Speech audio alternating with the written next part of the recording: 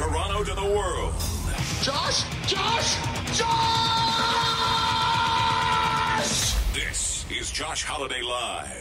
Talk that rocks. The public needs to be informed. Josh might surprise us. Got an opinion? Dial 647-6YO-JOSH. When you hear him, you're like, what? Josh Holiday Live starts now. That is the energy level we need here. Oh, man. Got to start hot. Who was that? Is that a friend of yours? It's not me. Oh. It's a guy with a voice. Yeah. I don't have that voice. No, it's a high energy voice. It's kind of hard to follow up to. Well, we try. We gotta see if we start high energy. We can build up to our I was gonna say, yeah, we can build mellow up to middle. a mellow middle. Yeah. It is Josh Holiday Live. We are live. If you're listening via a podcast, or if you're listening afterwards, it's not live. It's just that simple. It's not a hard concept to figure out. If it's between 8 and 10 p.m. Eastern Standard Time on a Tuesday or a Friday at this point, you're listening live. But if it's not that, I'm afraid you're listening to a recording. Please, no phone calls. But right now, as we speak, this is live, and we will welcome your phone calls at 647-6YO-JOSH. And if you have trouble figuring out the numerical letter thing, it's 647-696-5674. Matthew Reed, or Matty as I like to call him, is hanging out tonight.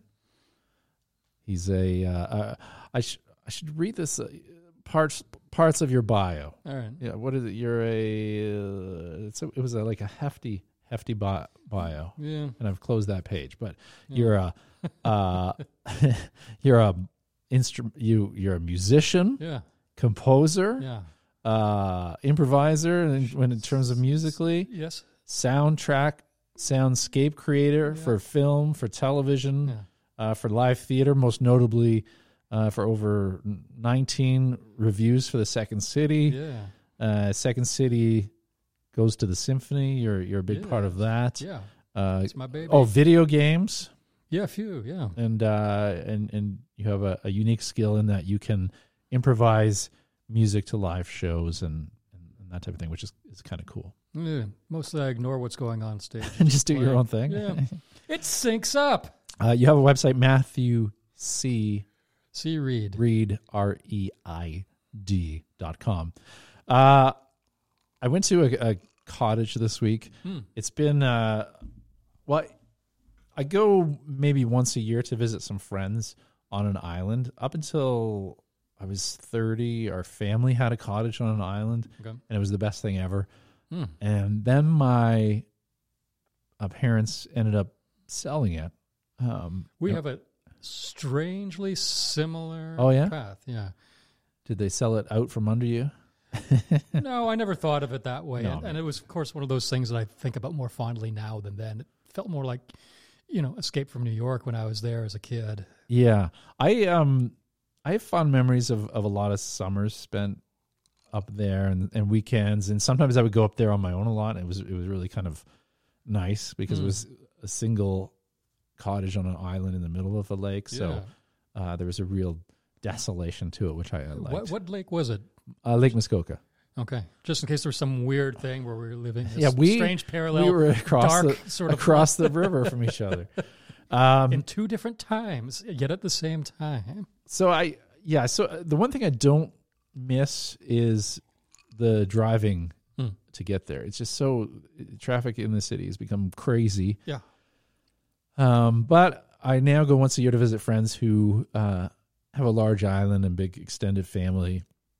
And I was more excited this time to go and see it through my dog's eyes, sort of. Yeah, not really see it, but experience it through him, because I know how much dogs that I've had in the past have enjoyed sort of being on islands by the lake and running around. Yeah. And these people have dogs as well. And he was a little weirded out by the boat, but once he got on this island, he was perfect. There's another larger dog than him that he followed around, and they played all the time. But then there was about 5 or 6 kids from the ages of about 6 till maybe 12. Okay. And they all have tablets. And we kind of look over, and they're all following around the dog with their tablets trying to take his picture. It looked like a paparazzi for the dog. They were surrounding him.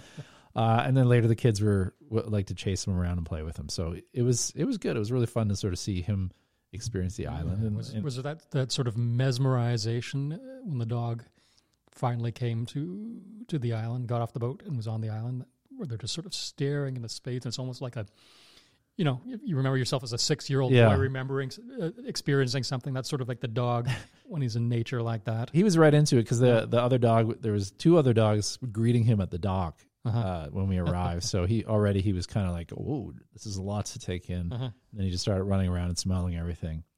I brought back souvenirs in the form of mosquito bites. Yes. And it's weird because it's like 4 days after, they sort of take their different timelines to itch. Like the first one I felt was on my elbow, and then about a day later there was one on the inside of my wrist, and then just yesterday there was one that's right at the base of my foot. It's very strange because you usually think, okay, pretty soon after you get bit, it's going to happen. And we've villainized mosquitoes, a lot because they now carry a lot of disease, and it's back then. It's a traditional villain as the carrier. Well, when they figured out that they did carry malaria, they wouldn't have known necessarily. No, but and also, we're pretty lucky here, though. West Nile is a new threat via mosquito, but I think there would be a lot more. If they didn't like, I don't understand why they have to leave an itch, because I'd be fine donate. Like if they just took my blood and I knew nothing of it, I don't care. Take it in small doses. I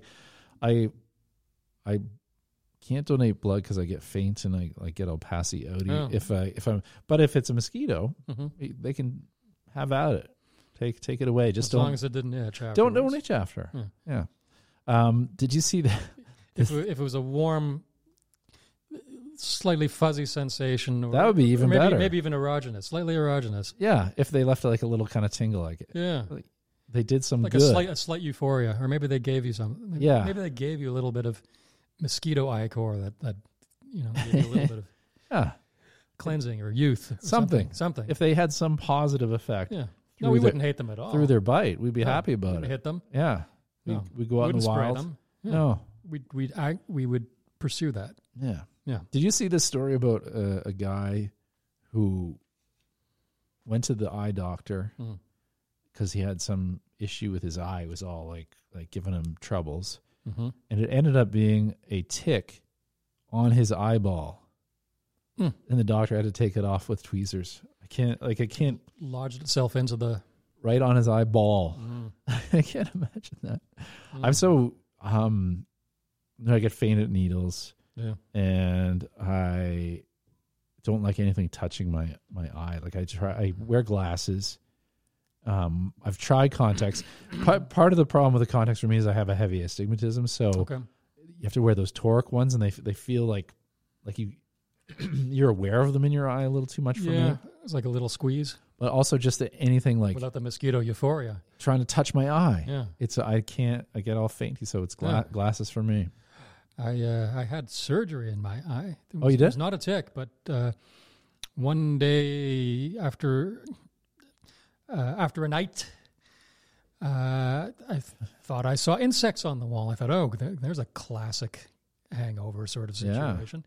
But shortly after, my eye was going fuzzy in the corner, in the lower left corner.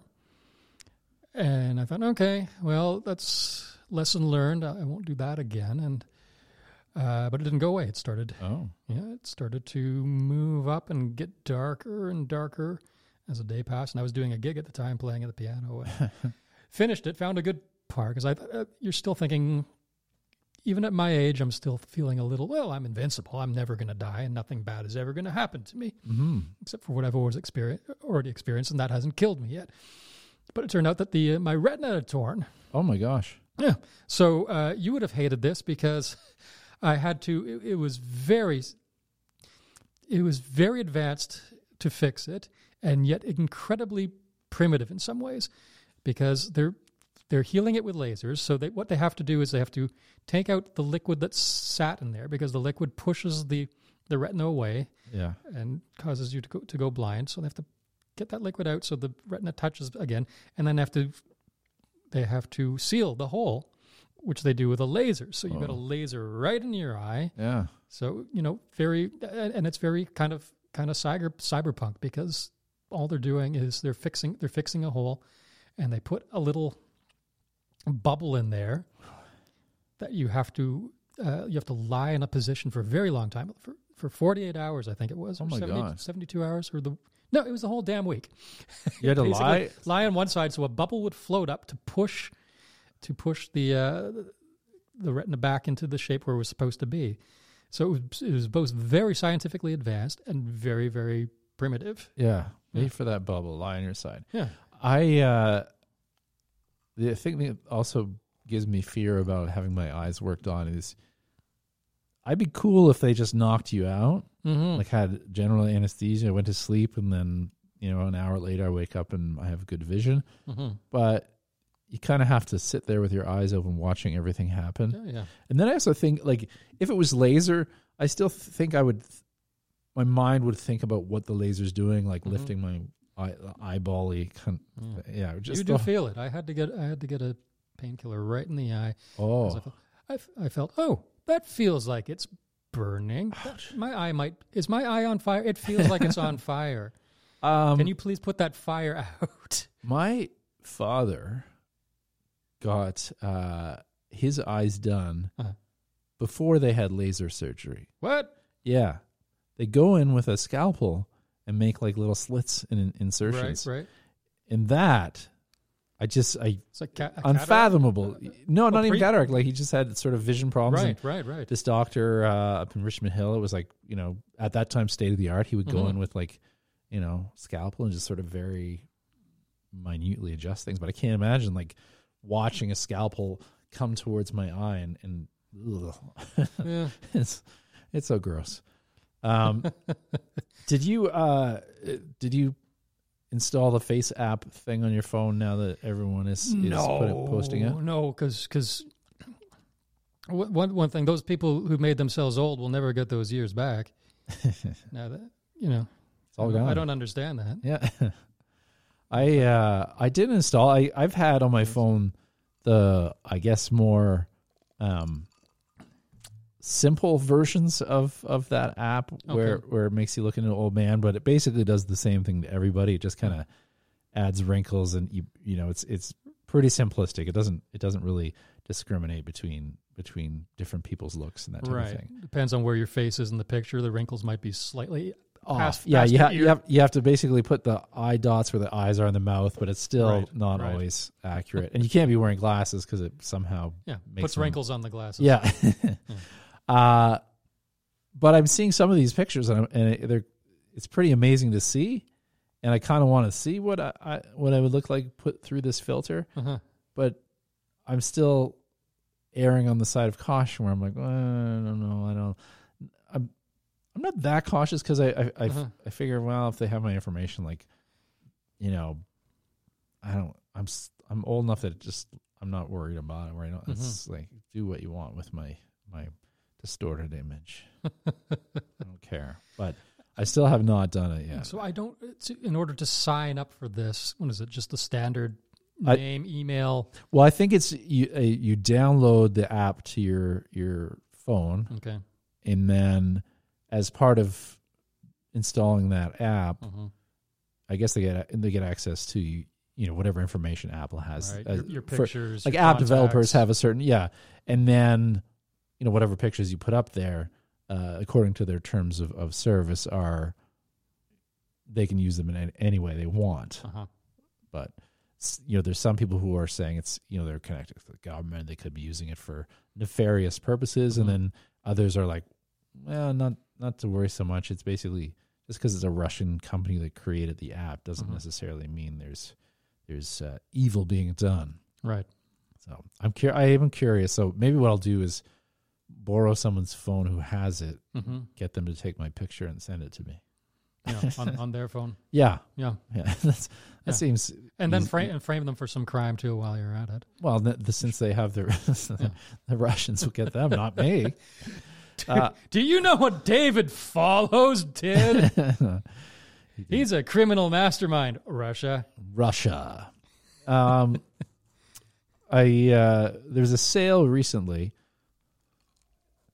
Let's do this for a sec. Yeah. You all know that thing you use to send text? It works for actual mouth talking. Josh stuff, more Josh stuff.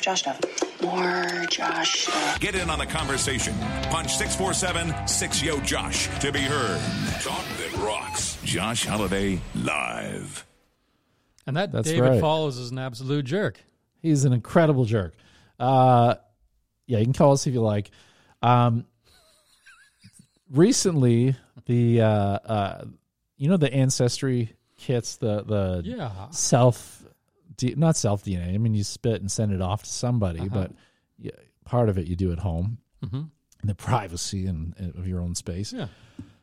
There were sales on a few of them recently, and I had been curious about it for a while, because I have kind of mixed roots. Okay. So I was adopted as a baby. Okay. And in the year 2000, I met my biological mother. Okay. Through, I guess, the Children's Aid Society.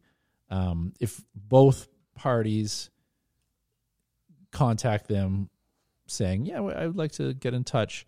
If both people get in touch, then they make that connection. And so we ended up meeting, and had half biological brothers and sisters. But I didn't meet the father. Although the weird thing is, my biological mother talked to him, sort of explaining that this is what happened. And he wasn't ready for it, which totally fine by me. It's not. There's no pressure. But the weird thing is, I knew where he's a funeral director. Oh, and I kind of knew where he works and stuff. And I always thought about going and kind of anonymously going to this funeral home and just walking around, being driven there in a coffin, placed into the room. That's right. Get in, about to, and then pop up and be like, "Ha ha! You're my real dad." But yeah, or even like just show up for a random funeral and just kind of look around for a guy who may look like my dad. And apparently he had some kids as well. So there's some, have a very, very vague notion of biologically what my family tree is like. Right.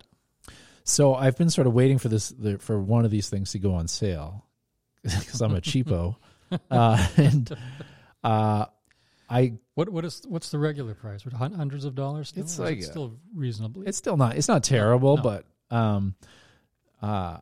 I think I just needed that extra. Like, all right, let's do this now. Yeah. And I went with the Ancestry.com or Ancestry.ca, whatever it is. Mostly because I think it's the most used one. Yes. And I think they have the most sort of family tree type stuff happening on there. Okay. Also watched on the Marketplace on CBC, they did a feature on all these tests, and one of the hosts has a twin sister. So they both sent their stuff out to see if there would if it matched. And some of it was slightly different, which is interesting. And then some of the services were more accurate than others. But Ancestry for me seemed like the one that was probably the right choice. If you're listening and you've done this, you've put your DNA out there to Ancestry or 23andMe or whatever any of those ones are, and you've had surprising results or unsurprising results, call us with your experience. 647-696-5674 is our telephony number. Did you have a surprising experience? Well, no, I just got this. I just ordered the kit last week, so it's okay. It's on its way. It's still waiting. Yeah, the waiting. At this point, Yeah. the thing I'm working on is just making sure I have enough saliva. And so far, on a daily basis, there's a good, It can vanish sometimes. I do wonder When you though. need it. Like, I wonder. I'm probably putting too much thought into this, but I'm like, oh, maybe I should, if I'm going to do the spit thing, I want to make sure that I haven't had a lot of garlic or something that, like, Or a lot of spit. well, would any kind of, Like other people spit. stay away. I don't make out with anyone because you don't want to mix DNA on there of someone else's. Yeah. Because that'll be like the fly. It'll. Yeah, brindlefly. Yeah. Be like I don't know the science, but it'll come back. you're part female. Yeah. You get a jar of something you don't want. That's What is this? I do wonder a little bit about the accuracy, and it's sort of strange because it's more. Are you from this region? And I guess the more people that put their DNA into it, the more accurate it becomes for Bigger everybody. sample. Yeah. The other thing that they've done is they've been able to figure out some crimes, and some people's DNA gets in there that What? is not so maybe leads to someone else who's done some, Russian crimes. Yeah, exactly. It's the Russians are taking our DNA and making other us who do crimes. It turns out we're all Russian. We're all guilty. Case closed. Russian Matlock. But you think, I think I think about it. I'm like, well, is there any reason my DNA? No, I'm pretty. I don't think of anything that my DNA would get me in trouble for. So, but it is sort of strange that it's come to that where self-submitted DNA leads to some people being prosecuted. It's interesting. Very well, yeah. All the stuff that's happening with CRISPR and whatnot, and CRISPR, gene editing. Oh, gene. Yeah. I can't remember what CRISPR stands for. It's an acronym. I can look it up. Oh, okay. We don't have to. You have a pretty clear lineage on your side? I'm not entirely sure. We used to get oral history a little bit because I remember doing a family tree and as part of school. So that's when the interviews of the parents and grandparents. So, Right. So yeah, I was able to get back 5 generations. Oh wow! Or so, And what's your thereabouts. thing? What's your deal? Just the usual, all over the England, Wales, Scotland, That whole Ireland, yeah. and then vague things on my father's side when they were living apparently in Manitoba in the sod hut. So I don't know what's going on there. There could be something a little different Manitoba. there. That's cool. Yeah, and a longer time. So I think they were in Canada longer than my mother's side of the family. They came over with my great-grandparents who almost were almost on the Titanic. They were supposed to take the boat, and they, for whatever reason, missed it. So they could have been on the Titanic. But if they were on the Titanic, it wouldn't have sank because I'm here now, and that would have been a weird time thing. That would have The been a butterfly paradox. effect. Yeah. Do you trim your body hair? My which one? Like Which ones? any ones? Trimmer, shave, or pull? I like a good pull. I like to just get in there with a Tweezer? fistful and just yank. There's Are you an avid groomer? no, I'm sporadic because I'm not in a relationship. Yeah.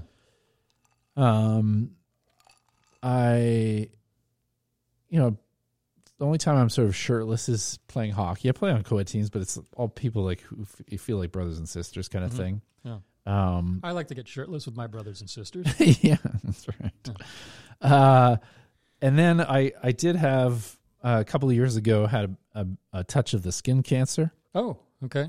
and I had a hunk taken out of my leg. And knock on whatever this is made of. Yeah. Everything seems cool now. Good. But I'm, even now when I'll go swimming or something outside, I have this swim shirt I wear that kind of covers the whole thing, so I don't have to worry about slathering myself in SPF. Right. It looks sort of ridiculous. I look like kind of like a surfer a little bit, but Okay. I'm not surfing. I'm just wading into the pool.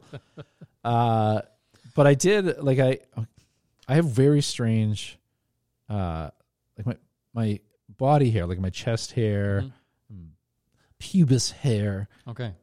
It doesn't get super curly. It kind of just grows straight out. Okay. Very So- fine and Yeah, it's like just like wheat like if you put it gets long rather than just kind of thick. you're not a very hairy man either. I'm not a Not particularly especially. hairy man. No, not like I'm not full of hair, but the hair that I do have, like sort of in the chestal area, kind of grows like, it's like having extra long nipple hairs and Yeah. and it's like down below it's like it's a sparrow's egg in a bird's nest kind of. Okay. Yeah. But if I'm going to Florida, or if I'm going, I feel like I'm going to be like summering, I'll trim with a little trimmer, Okay. not shave or wax or where it's like there's no hair, just kind of tidy everything up and make it a little bit nicer. I've never had that problem. I was so happy to finally get chest hair in my Oh yeah, mid-20s, and I'm not a particularly hairy guy. no, I have like legs. I do, and then a little bit like back, and so once in a while, like I did for a while. As I think it was a Groupon or something, was getting the laser for the back. Okay. Not that it was like it was a little bit patchy here and there, and so I figured, that shouldn't be much effort. But now, once in a while, I will, if I feel like I'm gonna have some kind of shirt off experience, be it a vacation or maybe dating someone new. It's been a while. I'll go and get it waxed off. There's I was thinking about and remembering shirtless days because it's you used to see it in the city streets a lot more. You don't really see it in the guys city walking streets. around with it's, their it's on- shirts. It's on the beach now, Yeah. still in those places. But growing up in the 70s and 80s, you'd probably see most days of the year where it's a little warmer, a bunch of guys who were walking around without their shirts. Yeah. And they probably weren't carrying a shirt either. They probably left They left their house without a shirt. without a shirt. I was always weirded out by guys who would drive a car like without a shirt on. It seems so weird. Like I feel like Is it weird or is it liberating? Is it something know. we've forgotten? It just feels like you should have something between you and the car seat, Right. like other than your back. Right. We're talking beyond the liberation and the ugliness of body moisture. Yes. Body moisture on naga hide. They did a survey about men and their body hair. Okay. Over 55% of men are ashamed of their body hair. Nearly 1/3. Sorry, what was the percentage? 55? 55. Okay. So over half. Man, my glasses aren't good enough. Nearly 1/3 of men surveyed, 31%, said they've avoided swimming before out of embarrassment for their body hair. Okay. I maybe did that. Another 1 in 4 say they avoided the gym. Okay. Although, if you go to the gym, you don't I guess it keep your shirt on at the gym, and no one's going to make a fuss. Maybe the locker room they're worried Maybe. about guys. But Maybe.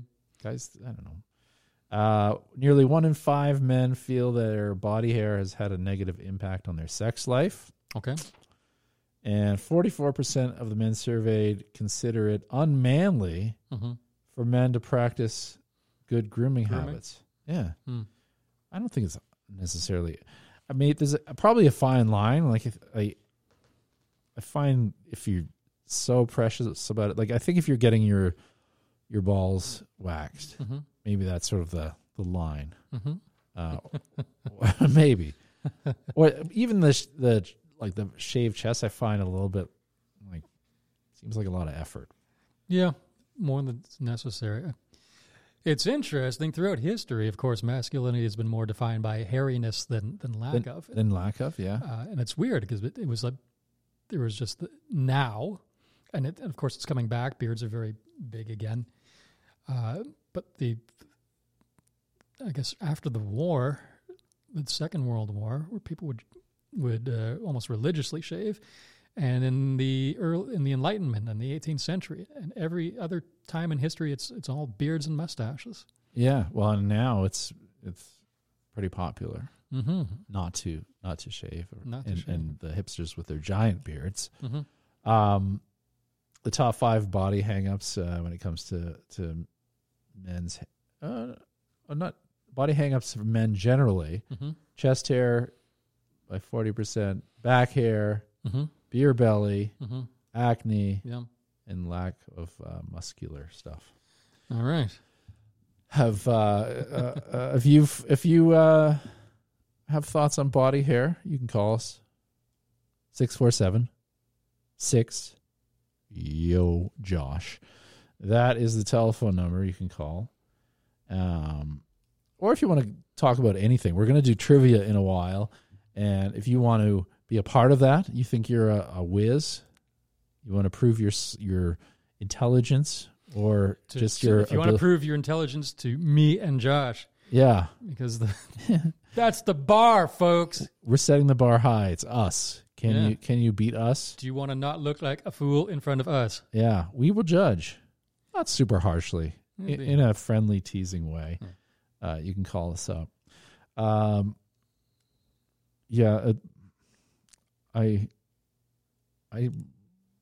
I do like trim, but that's about it.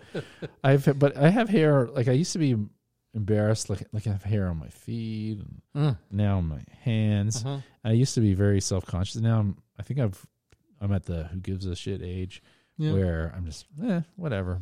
It just hasn't been something I've had to really think about. It's No. one of those, It's like, And I would speculate that a lot of the men who aren't shaving these days,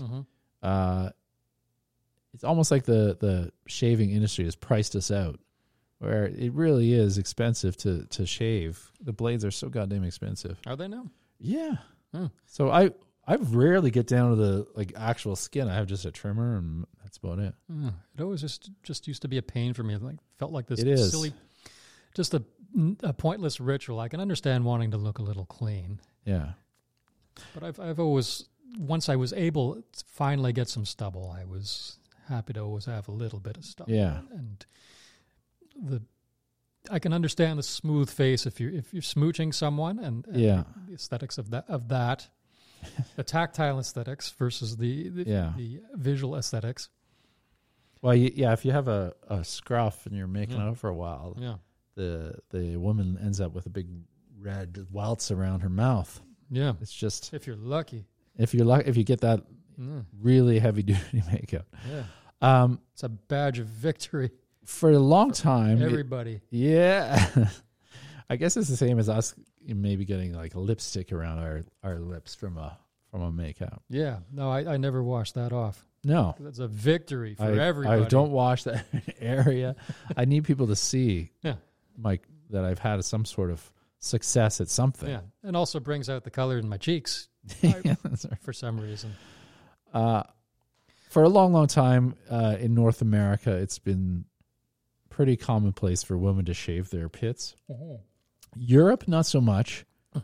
And as a North American guy, I do find sometimes that when I've been in Europe or when I see it here, I'm still kind of taken aback by underarm hair on a woman. But I know it's maybe considered unmanly, but when we're talking about trimming hair, I when I'm doing the clippers, I'll like kind of shave down all the reduce a little bit. No, like I reduce as much as the like not even number one, but just the clippers without any kind of thing on them. So it's like tiny little hairs, but on the armpits, because especially in the summertime, that's where all the smell gathers. Yeah. And it gets you it buys you some extra time between showers without having that stink. Like if you want to go out for coffee, it's like, yeah, I'm good. I can go for a coffee before I shower. Right. Oh, I thought you were talking about like periods like days. That bought me. Well, no, but That bought me 3 days and no shower. Maybe like thank you, short hair. Maybe like a 2, like because sometimes I'll play hockey. Yeah. In an evening. Right. Then the next day I don't shower, and then that following morning, if I had pit hair, there'd be some BO. But if I don't, there's no BO. So maybe that morning I can still get out of the house before having a shower, walk the dog and such. And now it seems to be a bit of a trend where women are in not a lot, but are going back to the natural look. And I feel like I'm reversing roles here. Well, now I'm shaving my pits, not my legs, but I could. But with the areas where the smell gathers, because we have different ideas of what's ridiculous and what are pointless rituals, so to speak. Yeah. Oh, why shouldn't I do that? It's uncomfortable. I know it's different, but I'm going to do that because it's just roles. Yeah, roles, baby, roles. We're all playing roles. Yeah. In the theater of life. What is my part? I have many small parts. There are no small parts. This is interesting. It's a publicity stunt. Okay. There's a travel agents organization, and they're looking for vacation horror stories. Oh. Not horror stories, horror stories. Yeah, I think extra syllable. I'm sure there's another organization looking for horror stories. Yeah, it's on there. What's Rule 23? Yeah, Horror Monthly. And they are talking about vacation horror stories. You submit them, and the best one, or in this case, the worst travel story, will win a do-over valued up to $10,000 with these travel agents handling all the arrangements. A do-over? Yeah, like if you had a terrible, brutal, like vacation experience, they want to make it right by sending you on maybe the same or something similar that's will actually work. And be a good thing. You've traveled quite a bit. A little bit. You toured. Not a ton, but a little bit. Yeah, but you've toured with the Sex City. Yep. And you've been about. Any horror stories or any just sucked stories? No, and nothing that's coming to mind right away. I almost wanted to pitch a show called Everywhere School. I've gone to, these are the places that you go to only because work brings you there, and you'd probably never take a trip there. No.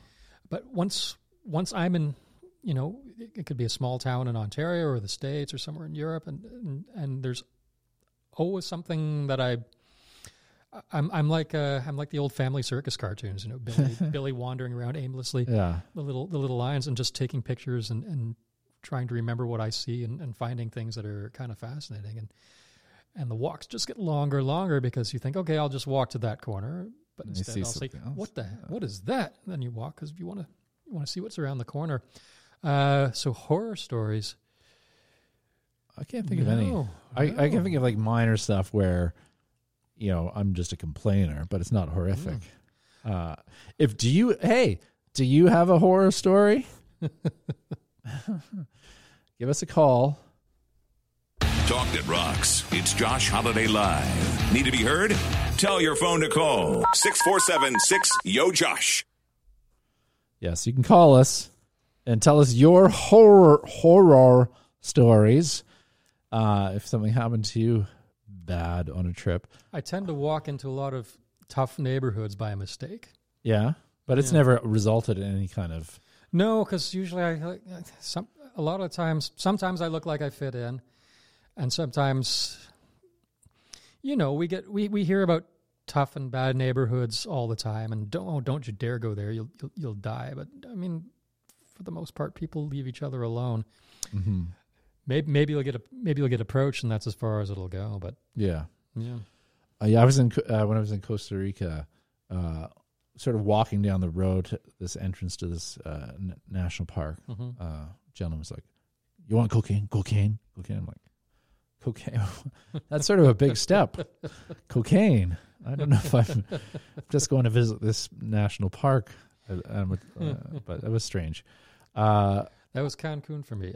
Oh yeah, my friend Ralph and I, Ralph McLeod. yeah, Merle. We went to Cancun on a midlife crisis trip a couple of years ago, and just had a good time. And we're pals out drinking and hanging out on the beach and walking into downtown Cancun. We ended up in a bar, and we ended up in a place. Let's go to the quietest place because it's nuts. Cancun in the tourist area is bananas. It's just Sin City, and it's like a subway car. So you end up at Senor Frogs. That's exactly where we went to. That's exactly where we went to. And surprisingly, that was the quietest. It was the quietest place. And we're sitting there. I think, finally we can just have a conversation, and we strike up a conversation with some women who look like they're about our age. Oh, and suddenly they break off the conversation, and they say, "Oh, we gotta go to the end of the bar. What? Our daughters are on the bar." And their daughters were dancing on their bar. Oh my God. And I don't think they were wearing underwear. And they ran up to videotape them with their phones. It was like they were reliving their own youth. Okay, hang on though. Yeah. So how old were these daughters? These daughters would have been whatever drinking age in Mexico is. So probably 18 or drinking, 19 or something. probably older. They're probably 21 because I think these are probably American. Okay. American mothers. Wait Wait till you're 21 and then go bananas. It wasn't locals. It was like other tourists. No, this was Cancun is just all tourists, and they're filming their daughters dancing, and that's when the foam came out. Oh, and the room filled. It was a foam party. A foam party broke out in a bar you were at, and you had no idea. Yeah, I mean, we wanted to go people watch, but we didn't want to be. We didn't want to be too surrounded, and we didn't want insanity. And then I escaped, and I met the owner, and I said, "Oh, you got a really cool place here, man. I'm glad we came out to discover." He said, "Oh, yeah. Oh, and if you want any Molly, cocaine, women." It's casual. And that was the line everywhere. Molly, cocaine, women. Yeah. No, man. We're cool. Thank you. Well, I guess in Mexico, I guess that's maybe for you think if they're offering it, there must be some demands somehow from. There's definitely demand for sure. And I guess especially in Cancun, where people I think go to party. Yeah, it's all inclusive resorts. It's all about getting your thing on, letting go and forgetting what you left behind for a little bit. Yeah. Mm-hmm. I was reading an article about they have five places where you can retire nicely on just $30,000 a year. Okay. I imagine that's $30,000 US. It's a US article. Okay. But this is outside the US, and Mexico's on there, one of the towns in Mexico. Mm-hmm. The number one they list here is Puerto Viejo, Costa Rica. Mm-hmm. Couple can live comfortably in this town for just $2,000 a month or $24,000 a year. Mm-hmm. According to International Living. Warm weather, beaches, and Italian, Argentinian, and French restaurants. When I was in Costa Rica, you give it thought. You think there's a lot of expats here, and there's certain towns where it's pretty heavily populated by people from England or all over. And it's relatively, it's getting more expensive as the tourism increases and as more people go down there. But it would be a kind of a pretty laid-back, cool lifestyle. The one thing that, there's more than one, but the main thing for me is the main way I get my exercise and also, a lot of my social life is playing hockey. Mm-hmm. And until I'm physically unable to play hockey, I don't know that I could live somewhere where it's unavailable to me. Like it's such a part of my life and my existence that I kind of need to be somewhere where that's happening. Do you think you'd miss cold weather? No, I lived in the hockey. I lived in LA for a year and it rained once for a couple hours. Although I wasn't there almost a year. But it didn't rain much, and I I'd take warm every day over winter for sure. Yeah. The older I get, the more I think that too. Yeah. Mm-hmm. Well, it's just February. If we can just maybe skip January, February, March. Yeah, March even. Well, and this spring has been brutal. It's been a long, We didn't really get a spring. We just jumped into summer. Number 2 on this list is Lagos, Portugal. Okay. Couples can live in this town in Portugal, and I guess they're thinking of couples here. Huh. I would have to work on that part. Okay. But couples can live in this town. You could do the opposite of what the kids sneaking into the movie did with the jacket. Divide yourself into two and get two jackets. Two jackets. Yeah, and then you can live for the for the discount price. Or find a lovely Portuguese woman, maybe. Move there and do as the locals do. Yeah. This is you can live there for about $25,000 a year. Moderate climate year round. Near the ocean. City is fairly flat. Number 3 on the list is Acumal, Mexico. I'm sort of skeptical about Mexico, though I know a lot of people who have either retired there or spend a lot of their year there. The people we sold our cottage to, from what I understand, they spend the warm months, the Canadian warm months, at the cottage. Yeah. And then in the winter, they live in Mexico.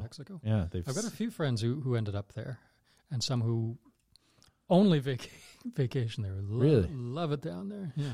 I did like it. I think it's kind of uniformly that part of the world. I mean, obviously there's different countries, there's different cultures, but I really find myself liking South and Central America, being down there. Yeah.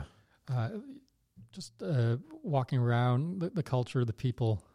Yeah. Something about it. I really love Costa Rica, and I'm sort of in the place where I've been there twice because I want to see different things. And now that I know some of the spots, I'm like, I'd kind of like to go back, knowing sort of, having a bit of a lay of the land. But on the other hand, I'm only going to take so many trips in my lifetime. Maybe I should explore, Chile or Mexico. But most of the news stories that make it into our news about Mexico involve murder and resorts. Of course, yeah. Drugs, murder, resorts. Yeah. Bad cops, Yeah. and then the most recent season of Narcos was in Mexico. Of course, that doesn't help. Yeah. No. So that's the part where I'm like, I don't know. You see a lot of stories, but then I hear from friends they've been in these great areas where there's no crime or anything. So who knows? I mean, I was in Colombia a few years ago. Colombia. I would. That's on my list to go. Yeah, it was wonderful, and it just felt very strange being there, obviously, because in some ways it's in many ways it's very different than what we would have known Colombia to be for most of our lives growing up. You don't go there unless you want to die. It's, a country at war with itself perpetually. So it was just fascinating to think, I'm getting into a taxi and going into another neighborhood. We're right in the open city. It's not there weren't any resorts there. There are. What city did you go to? Cartagena. So that's sort of like the gateway. A friend was getting married, so she had a wedding there. She's Colombian. Okay. And her family's Colombian, obviously, unless she takes that 23andMe test. You never know. Yeah. Irish. Who knew? Well, ain't that a kick in the head? So it was a wake up, seeing that, but surreal at the same time, realizing, I'm getting slowly a little drunker and feeling perfectly safe walking down these streets at night in a place where that would have been completely impossible. Yeah. Just like, even 5 years before I was there. Yeah. Yeah. Well, There's something very positive about that too, though, of course. Well, even on this list, number 5, Medellin, Colombia. Yeah. Makes the list. Yeah. Second largest city. It's a beautiful city. And it's perpetually springtime because it's so high up. Oh, yeah? Yeah. You could live there for $24,000 US a year. Yeah. More than 30 universities, as well as art and history museums and restaurants. So if you're looking for a relatively inexpensive place to spend your time. Do you know Spanish? It's weird. I've sort of known it several times in my life, and it goes away. Yeah. So I studied it in university. I studied it before certain trips, and then I use it when I'm there a little bit, and then it vanishes. Yeah. But it's a really simple language in many ways. It's easy. It's probably the Well, it's got a lot of similarities to this, a little bit of English, a little bit of French. So as a Canadian, you have a bit of a head start. You do, but its rules are very simple, and like even in terms of verb endings and gendered endings, it's very logical, and it's very elegant, I would say. Their rules aren't as Byzantine as English or French or German, and the syntax seems to make a lot of sense too in terms of word order. So you can sort of. For example, when you're trying to think German and speak German, you have to reverse your concepts a little bit. And with French, too, the way the adjectives will sometimes follow the nouns. Yeah. It does that in Spanish, too, though. A little bit. Yeah. I kind of resented having to take French in high school.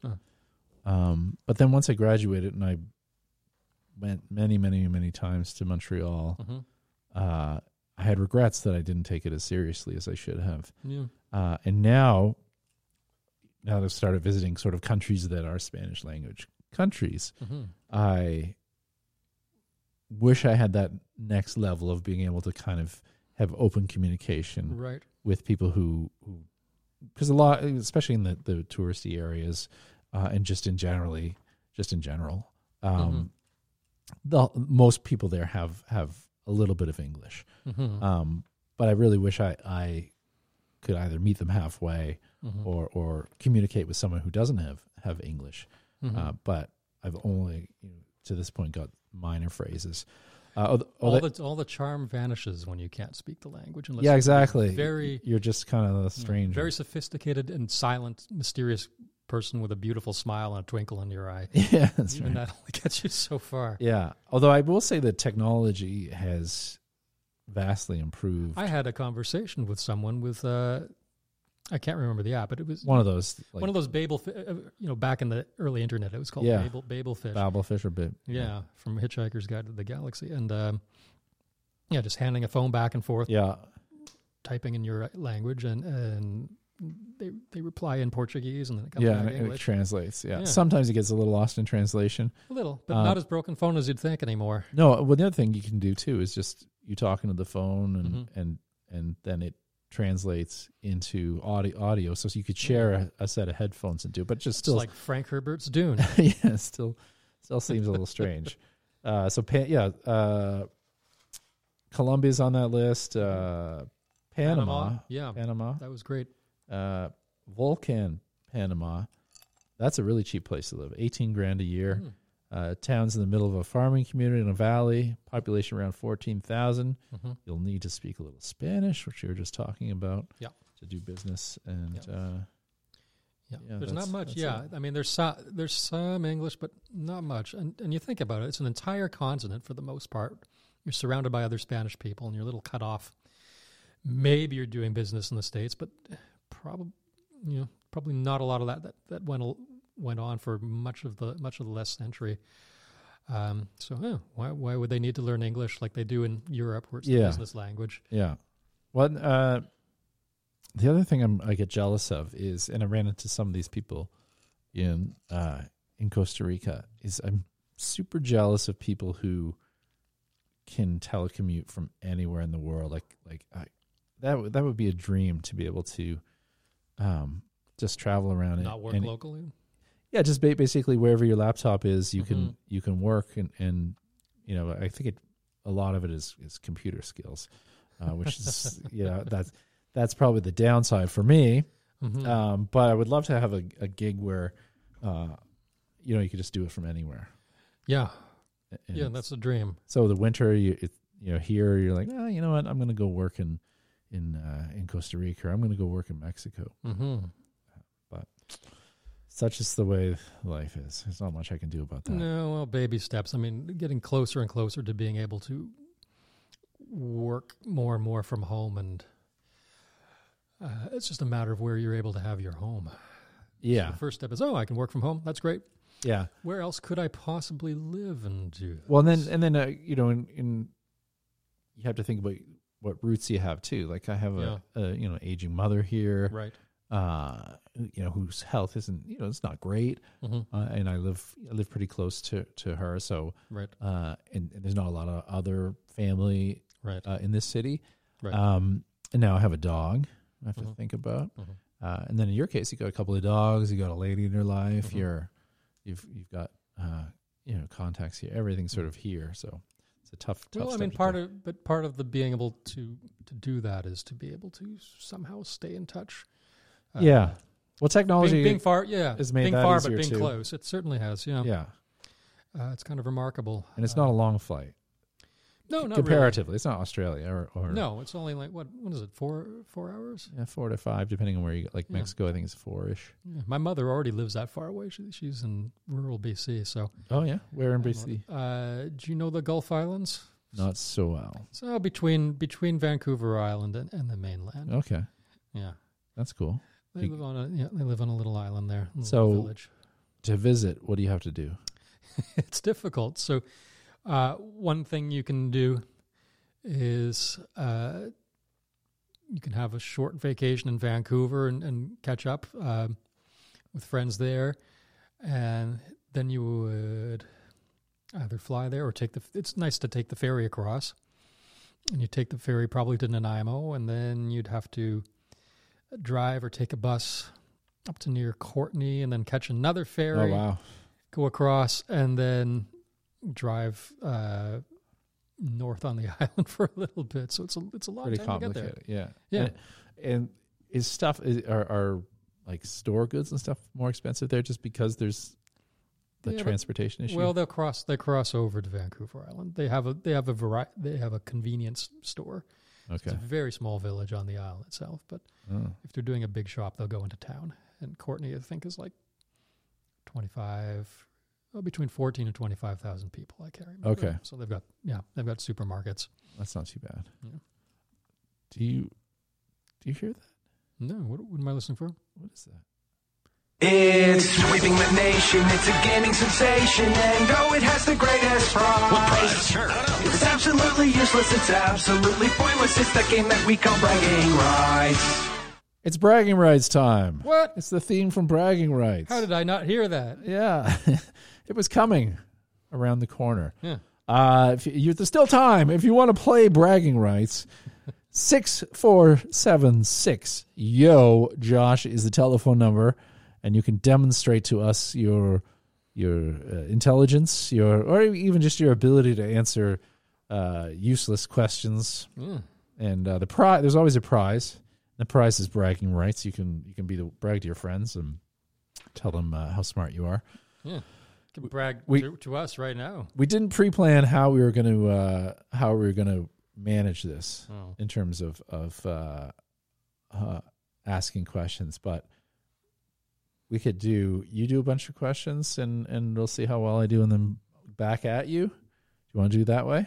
We could. I don't know anything. Are we allowed to look these up? You said no. Is that how trivia works These today? these ones are pretty like. Eventually, we're going to have implants in our brains, so trivia will be like, it won't Yeah, make sense anymore. you'll We'll know just it. You'll have everything. access to everything with just all knowledge. a synapse. Yeah. Okay, I'll start. I'll ask questions first while you Okay. find your trivia. I got mine. Yeah. Okay. In the Beatles song, who shot Rocky Raccoon? Oh, Rocky Raccoon went into his room.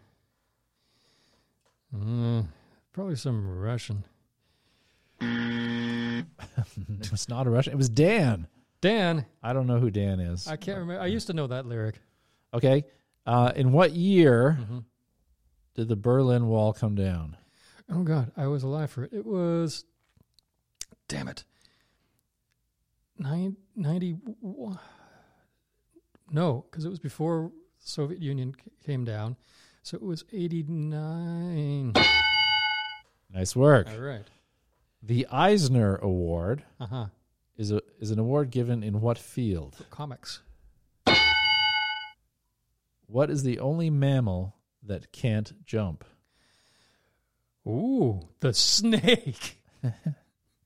No, wait. Oh, you wait. okay? I'll give you another. Go ahead. I meant the snake. The elephant. What? I didn't know that. I was very surprised to Snakes find out. can't jump either, and they might be mammals if you redefine them. They can lunge. That's for sure. That's for sure. They They can jump. This is I picked this one because you have a musical background. Okay. Which About Rocky Raccoon, because I'm it's just a tricky one. I'm depleted. Which famous classical composer's music Mm-hmm.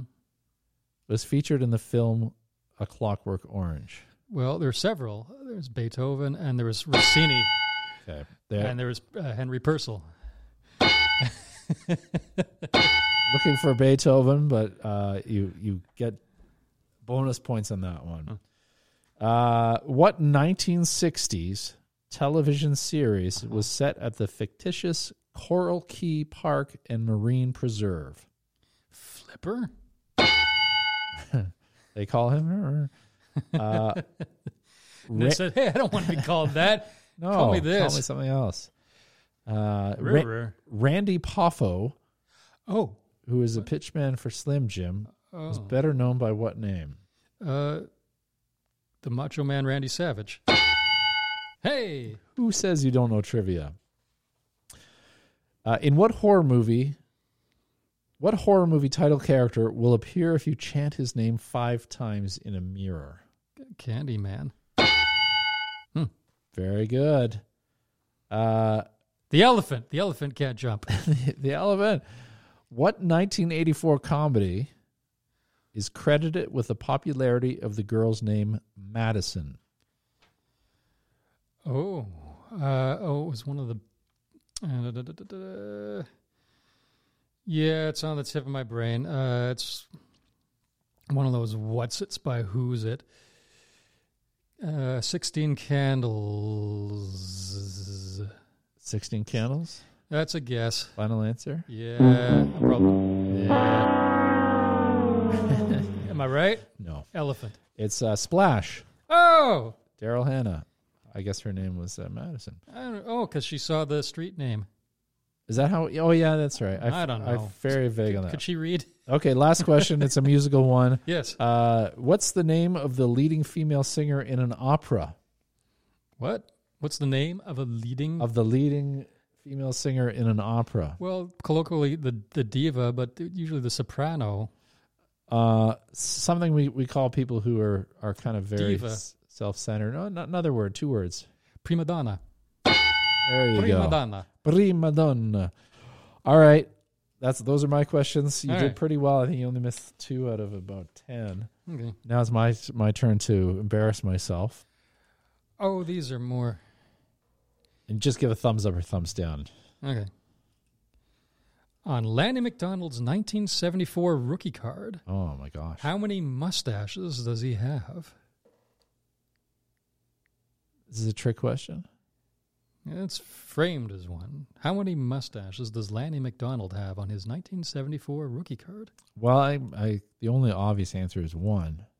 The answer is 0. He is clean shaven. Oh. on his rookie card. It's a bit of a famous- trick question. the famous mustache is not there. Missing. I should He have guessed looks that. like he looks very boyish.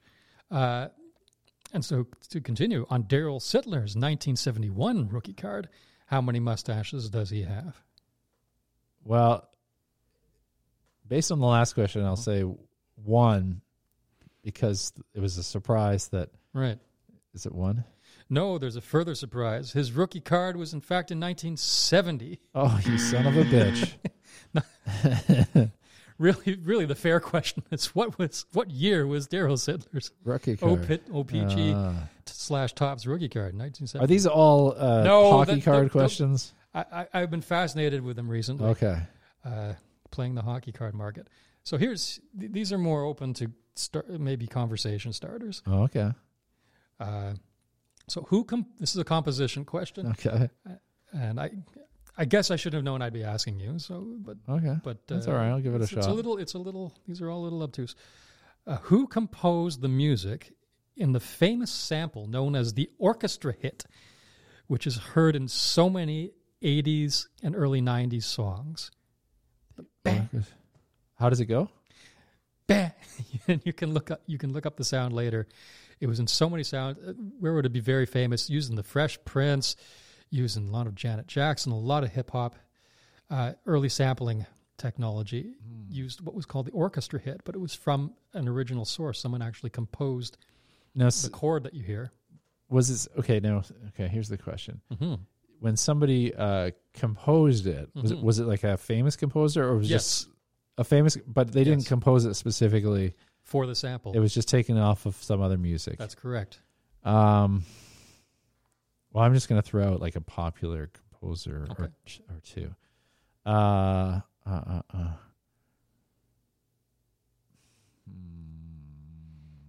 Well, it's okay. Just Beethoven. I don't know. Okay, that's a good guess. We're jumping a century to Igor Stravinsky. You know what? That was that was the one I was about to say. I was like, that came to mind with Stravinsky, but then I'm like, let's go with the common one. Oh, very cool. Yeah, it was Igor Stravinsky, 1910 of all times, in the Firebird, which is interesting that what was then veering towards avant-garde classical music became such an important part of pop music in the late century. I have to. Now you've got my curiosity, so I'm gonna. It's called the orchestra. Orchestra hit. Hit. Let's see. And it was so popular that when people bought the machine, which was used for sampling, they would use this one sample right out of the box and almost ignore the fact that, we can sample other things. Okay, let's see if this is it here. About the orchestra hit. This is this guy talking about it. Hopefully there's a sample right off the top.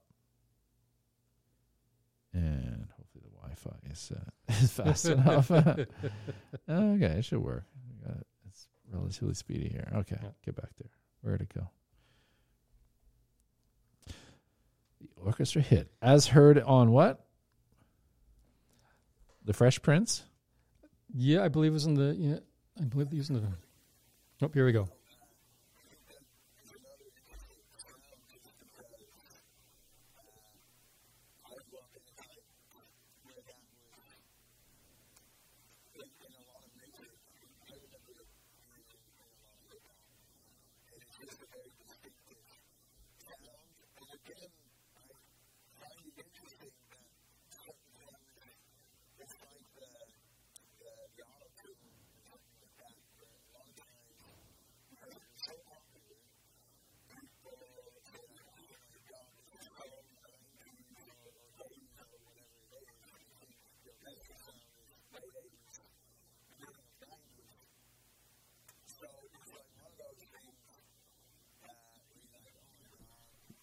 You better play it.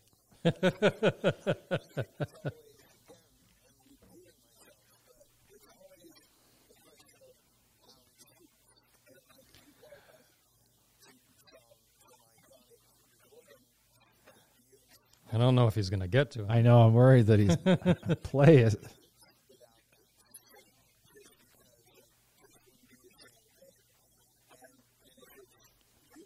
He's surrounded by keyboards and stuff. He's just like a fingertip away from tapping. Oh, it's running out of time. Where is it? Oh, this is not good. That was That's a big red herring. Marco Basci and Everybody. And goddamn, what a drag. Okay, That was a shaggy right. dog. But at least we learned a little. It's like something bit. I would write. Orchestra hit. If this show was scripted, I would have wrote it exactly that way. That's a long one. Here's one. This is interesting. Okay. 10 samples. Orchestra hit band. Okay, let's try this guy. These are 10 samples. What? I would. Exactly how I would have written it.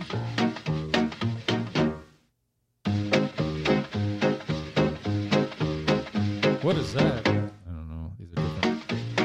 Is that the clip? You'll remember this from The Fresh Prince, from many Janet Jackson songs. Especially that part. Remember dancing to that? That's Kellis Trick Me. This is Cha Cha from Mellotron. Okay, let's fast forward. God damn it. This is like a long one. It has a bunch of samples. Type in Stravinsky orchestra hit and probably get something on YouTube. Okay. Stay. If you're there, stay with us. Stay with It's us. coming. It's not like you can look this up yourselves. But you're in your car, maybe. If you can find this on YouTube right now, call. What's the number? 647 6476. Okay, let's try this one. Oh. Orchestra hit presets in the fair. Now this is like an instructional for a synthesizer, What? but maybe they'll play it. Oh. Maybe. That's it. Oh, okay. That's it.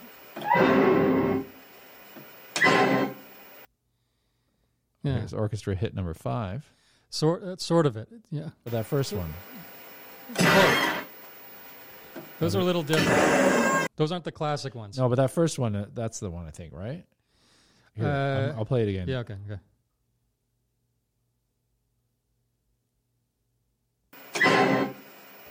Although that's orchestra hit number 2. No, they've got a little swell up to it. So these are, yeah, it's close though. it's a little different. Oh, There it is. No, not that That's again. it. God damn it. Okay. But When I know. I went up to Bel Air. Did that boo did do. No. Boom boom. Now I'm forgetting that. Now I don't know that. that. Jesus Christ. Now I So have many to songs. So many songs. Now I have to hear that so I can hear it, and The Fresh Prince. Oh yeah. It's then I can do it for sure. Okay. Here we go.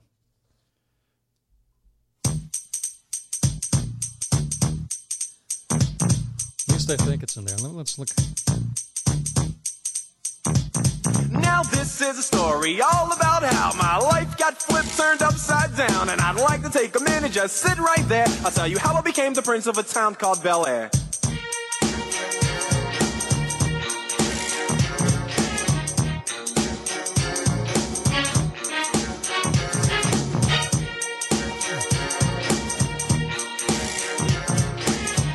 Oh, Owner of a Lonely Heart uses it. Breakdown. Doo-doo-doo-doo. Yeah, Okay. that's it.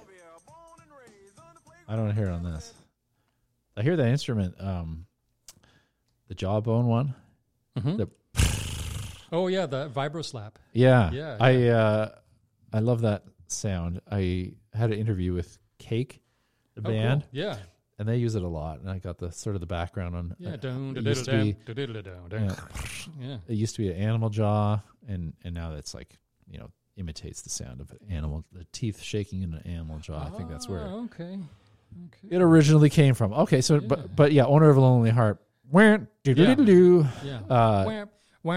which, if you're of a certain age, that video was one of the best ever music video. Remember when music videos were a thing? man. Yeah. I think it was Big Spider. Yeah, and scorpions, Yeah. and centipedes But for on the face. a youngish boy, that was kind of like cool. Yeah, that's how they did eye surgery back then, though. Yeah, sorry, spiders. Yeah. And it was in a courtroom too, wasn't it? I have only vague recollections. There was a bird involved a lot. Oh yeah, It was an eagle or a hawk. I think yeah. John Anderson was catching its eye a lot. Yeah, they were communicating somehow. We don't know how. Some sort of fraternity. Okay, trivia. We're still on trivia. I forgot. See, I almost told you got it lost gets into in- conversations. Okay. So these aren't really even trivia. These are just like, hey, did you know? But the question is, how much, in terms of a percentage of wages, how much did an electric light bulb cost in 1881? A percentage of wages in 1881 for a light bulb. Yes. I'm gonna have to say it's hefty. It's kind of like when big screen when LED TVs came out here. They were like $3-4 grand, but now you can get them at Costco for like $500.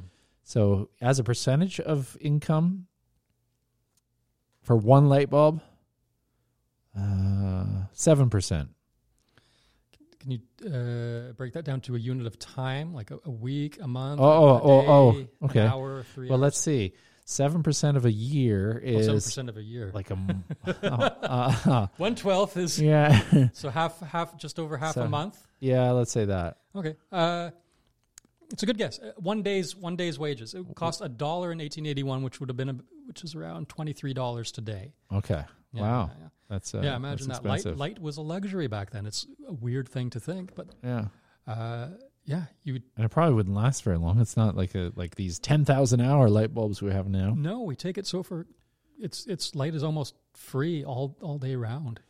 When we first when I was a really really young kid, Mm-hmm. the island that my parents had, like the cottage, Mm-hmm. we didn't have electric lines. Did to you the use cottage. oil lamps as well? We used like with the little, Yeah, I don't know what it's called. You would have to light these Little wick? lanterns along Yeah. along the walls. yeah. We also had for water, in a pump house, so you had to go The same down there thing. and then that's how you got your water. Yep. Drop in the CIA chemicals and Yeah, pure- but now, by the time it ended, we had dishwasher and it like a whole other thing. It was like it really shifted. my parents eventually got a phone line.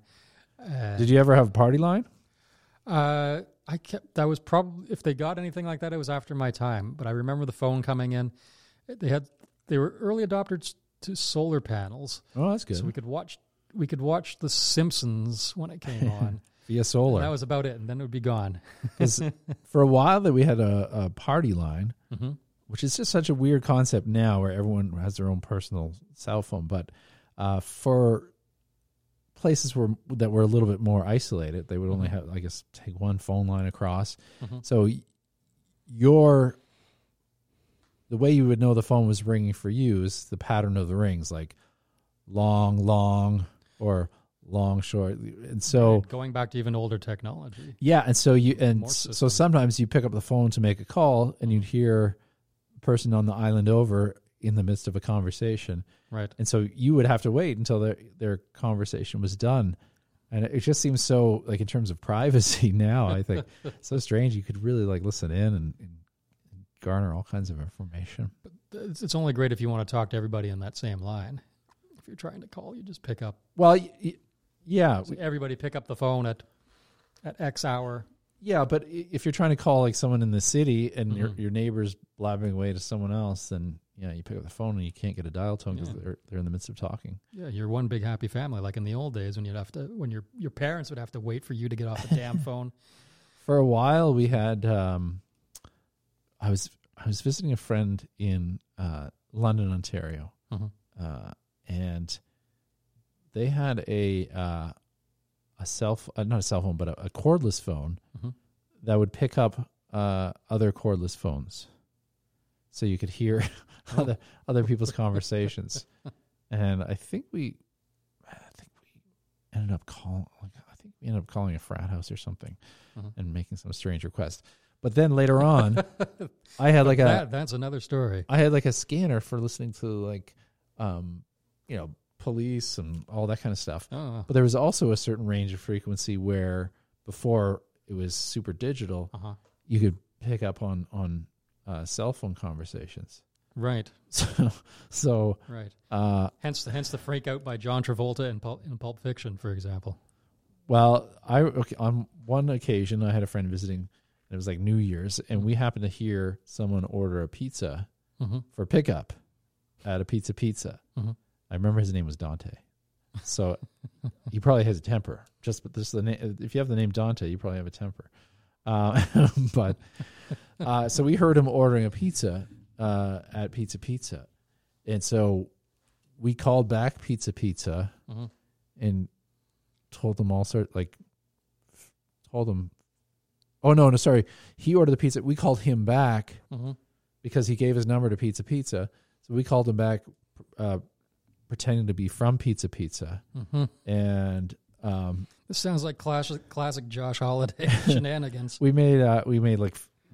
said we were the pizza guy and we were doing filthy things to his pizza, and he was getting furious. And That's because his name's Dante. yeah, He had no choice. The That's only just thing how I- it's made. The only thing I wish I could have seen is him going in to pick up the pizza and trying to figure out which guy was leaving sexual fluid on his pizza. That was fun times. Oh God! Uh, Do we dare look up any crime statistics for that? Yeah, for pizza. Oh pizza. God, I was responsible Dante for that. killed. Oh God! I owe someone's family an apology. I think we got another pizza This is one. the confession time on the Josh Holiday Live. I think we got another pizza one where it was a group of girls. It was New Year's Eve, and I called back as the pizza delivery guy, and I was hoping to like make them kind of like creeped out, but they were like, yeah. I was like, I'm almost done. Can I come in and hang out with you guys? Are you guys pretty? And Oh no! and we also did it for someone who was calling for a taxi Okay. at Big Bop, and they were saying maybe we need 2 taxis. There's like 7 of us. And I said, no, it's okay. One of you can sit on my lap. Is there a pretty lady who can sit? Oh no! It was just, it was fun hijinks.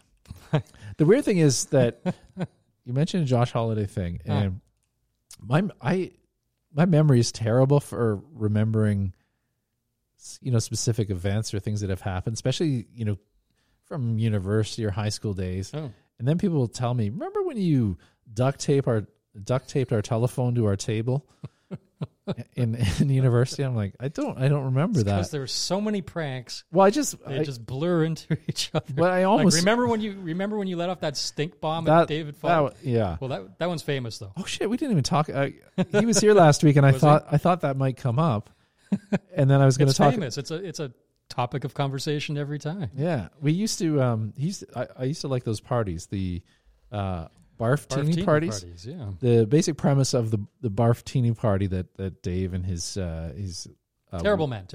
wife would throw was you would go and they'd have all kinds of liquor, different varieties. You could bring some too, which we did, and you would come up with a concoction for a martini using various ingredients, and then you would have to put the recipe and the name of it up on the wall in a little sticky note. My 2 favorite ones that I did was I think After Sex, where it was, I think, a gin and then like a couple of drops of milk and draped over the martini glass was a flavored condom. Not used. So that was the After Sex. And then the 2000 Flushes was my own personal 2000 favorite. flushes. The 2000 Flushes. Okay, so It was blue curacao Yes. and 1 Ferrero Rocher chocolate in the bottom. Oh God! And remember, this was called Barf-tini Yeah. party. Barf-tini. And the worst one we ever made was I don't know. We used to hang out with a group of friends and I don't know how Boston cream became like a thing we would make. We'd always say Boston cream, and I don't know what the origins of it were or not. But at the time, Boston cream was in our vernacular and it was a thing. Okay.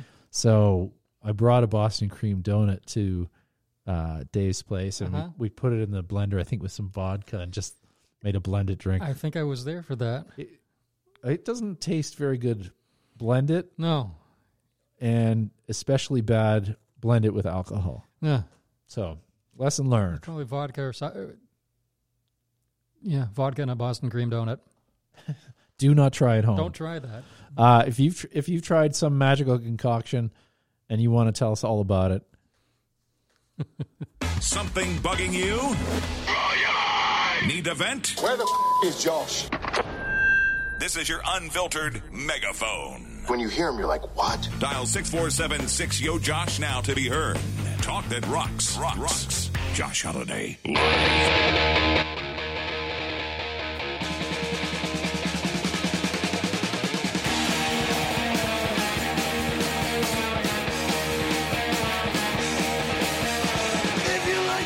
was there anyone ever more rock and roll than Lemmy? Little Motorhead for us all. Lemmy is. Love it. When you think rock and roll, that's the only guy you can really point to and say he represents. He's the icon for like rock and roll. How No, about the double? oh, it's still there. I bought the double leather-bound album back in 1980. Leatherbound. That's right, in 1986. Which album? No Remorse. Okay. Yeah. I came aboard the Motorhead train with Orgasmatron. Okay. And my favorite song was, and I've dug up the video, and it's just so fun to watch. I'll just play the beginning of it. Okay. So this is my favorite Motorhead song, Built for Speed. The live version is better. I don't know if this is it or not, but there we go. Come on.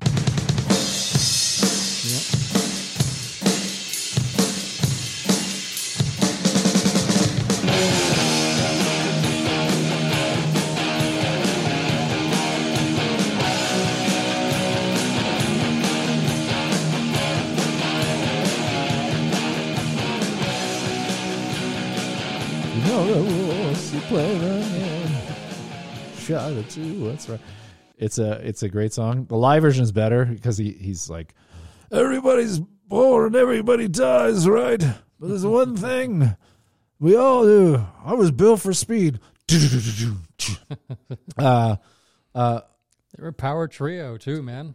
Yeah, well, I watched this. Three of them. I watched the concert footage of that song. It's so old. It's in like a square format. One of my favorite lines from the song is a million cities, a million girls, a million real good times. He's had a million real good times. Yeah, he did. He probably did. He's a wordsmith. But I never got the chance to see Motorhead live, and that's one of the regrets I have. One of my friends was lucky enough to have toured with him at one point with his band. Oh yeah. Yeah. Any good stories? There was one cool. I can't do it justice because I can't really remember. But yeah, it was an act of kindness. Oh, but yeah. I think involving water. My friend was looking for water to drink. Yeah. He doesn't drink, and Lemmy gave him his water because he never touches the stuff. I think that's the. Oh, that's funny. I think that's the basic of the story. There was a documentary I watched at the Bloor Hot Dog Cinema. On Lemmy. It was great. It was great. That was the one that made it to Netflix, or is that a different one? Probably the same one. Okay. Was he wearing jean shorts? He was. That's the famous story of him. About him wearing those high cut jean shorts. Jean shorts. While he plays and pinball. Cowboy boots too. Maybe. Yeah, playing pinball all day. Yeah, yeah. Just an iconic character. For like, if you put a picture of someone over a genre, that would be it for rock and roll. What would it be for? What would it be other for genres? Other genres? There's anyone else who's like so symbolic of a certain style of music? I don't know. I can't think of one specific person that would. I don't know. Yeah, it doesn't matter.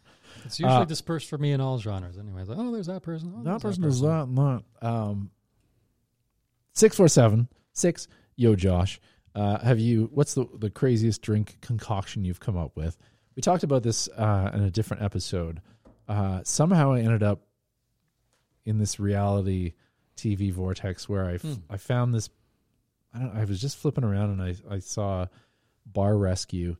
And it's not a very good reality show, but I was like, I got to watch a bunch of these because I was sort of fascinated with the goings on at these bars, especially the hygienic stuff. And I don't go to a lot of bars. I don't drink very much. So that was sort of interesting seeing that culture. And the solution is always of solving these bar crises where they're out of business is to come up with creative cocktails. That's going to save them. Right. According to the show. Yeah. The flaming Mo, so to speak. Yeah. But then I became there's probably some influence there. But I sort of became fascinated with these different concoctions, like with the bitters and all that stuff. And I'm not really a drinker, but now I'm like, I kind of want to try that stuff. But the Barftini was sort of similar to that. Definitely. I like my classics. What's your go-to drink if you go to a bar?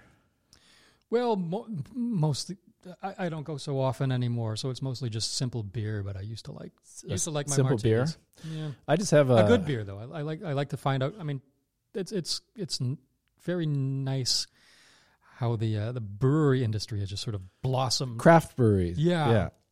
And just all these nice new flavors, and some Well, it's nice. some fail and some are Well, fantastic. And it feels like you're a part of something local when you can buy something from a local brewery. Yeah, I love when I can go to some other towns. Like, what haven't I tasted before? Yeah, what's what's a beer that's local here? weird? It has a weird Yeah. label, a weird name. I one time I was a judge at a beer fest Yeah. in Calgary, and the category I was a judge in was ales, Okay. and you would go around to each of the different ale vendors, and you would have a small glass of or a couple of maybe an ounce of their different brews, but the category ales tend to be higher in alcoholic volume than say lagers or and so at the end of this thing I was so and it was during the afternoon too, it wasn't at night. I was so damn drunk, and it was such a weird drunk because it was just like this. My stomach was awash with probably 15 different types of beer, Right. and But it was a critical drunk. It was 'cause your brain was in a different. oh my gosh, it was. I do remember the winner though, and it's still a great beer. Is Enos and Gunn, the original aged in oak barrels. It was good. I think I discovered that it's a Scottish beer, right? Yeah. I think I discovered that for the first time in Edinburgh in 2006. I thought this is It's a nice beer. fantastic. Yeah, I don't drink as much beer anymore because it messes with my stomach. But I also I liked when they would have sort of a dark chocolatey beer. I'm more of I like a little bit of sweetness, so I'm always in for the honey beers and those types of things. But I like them clean. I found it, and again, it was from traveling. It was weird when I found Innocent Gun there. I couldn't find it here for the longest time, or even remember what it was called. I think even then the internet was a little primitive, more primitive for research.